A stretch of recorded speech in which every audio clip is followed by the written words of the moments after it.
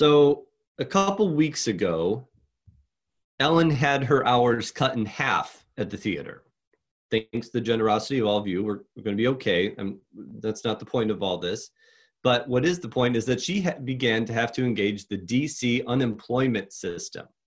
Yeah. So she had some issues because she used to be a contractor, even though now she's an employee. But all that's supposed to be ironed out with the way the bill has been passed through Congress.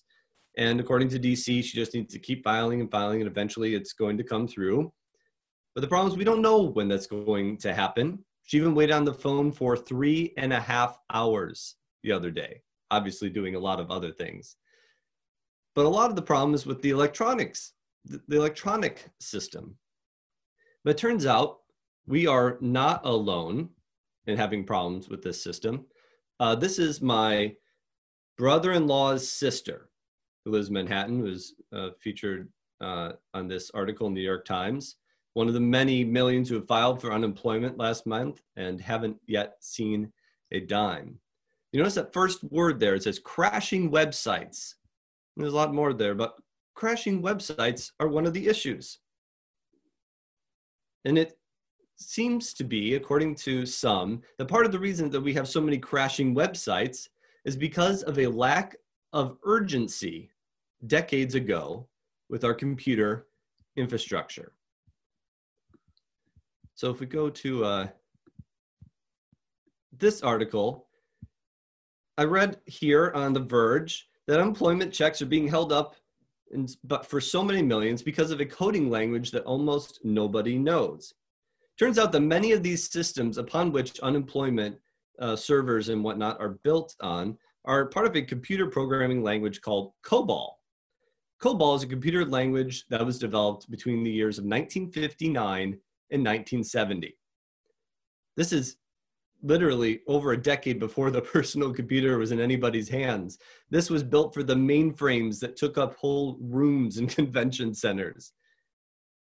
Now, while these past few decades of other computer languages have developed that would have exponentially increased the reliability and efficacy of these systems, governments have put these upgrades and the overhauls on hold because the sense of urgency was pretty low until now, when those systems that are so critical for the most vulnerable among us to get their dire aid, they're just crawling along on computer languages that were designed years before the earliest personal computers landed in American households. My friends, if we treat climate change with the same sense of urgency that we've treated government computer infrastructure, we're in serious trouble. There's no bailout for the ozone.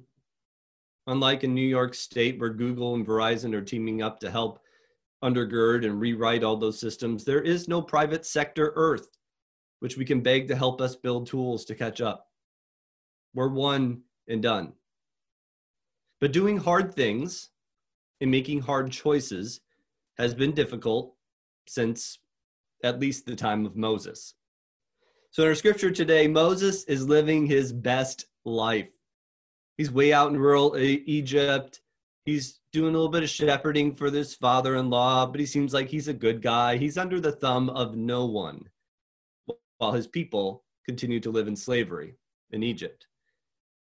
But that's not in his backyard, not in his neighborhood, not a problem he feels like he has to deal with. Remember, he did his time in Pharaoh's house. He even killed one of the Egyptians who was mistreating one of his Israelites. He's done his service, right? He had no sense of urgency for any kind of action. And then comes that burning bush. God says, in the midst of all that in-between time, that sort of settled time that Moses was living in, God sends a messenger that says, I have indeed seen the misery of my people living in Egypt. I have heard them crying out because of their slave drivers. I'm concerned about their suffering. So I have come down to rescue them from the hand of the Egyptians and to bring them up out of that land into a good and spacious land, a land flowing with milk and honey. Now Moses hems and haws. It's like, they're not going to believe me. and what God should I say is sending me. But if a burning bush was good enough for Moses to pick up that fierce sense of urgency, perhaps in our stubbornness today, we must read the signs of a whole burning planet in order to get us up out of our seats. Amen, friends? Remember when Australia being on fire brought that sense of urgency? And now we've almost forgotten about all of that because of where we are today. The good news, friends, is that one of the pieces of this world that are so mysterious, social media, is actually bringing us back to the present moment. Now, writing in the 1950s, Marshall McLuhan said that when we juxtapose news items from Tokyo, London, New York, Chile, Africa, and New Zealand, talking about those sort of worldwide media that was developing at that time, so we're not just manipulating space. The events so brought together belong to cultures widely separated in time. The modern world abridges all historical times as readily as it reduces space. Everywhere and every age have become here and now. History has been abolished by our new media. Now, McLuhan was a little ambitious in that phrase, but we've learned from social media, for many of us who have had loved ones die, that the tenses get mixed up. Remember, one of the congregants of a church I interned in Tuckerton, New Jersey, the beloved man, really loved by the congregation. And remember when he died, what happened to his Facebook page? Nothing. Obviously, this gentleman wasn't posting anything anymore, but otherwise, the support and the tributes, the words of affirmation and the love continued to pour in for this man, even though he had died.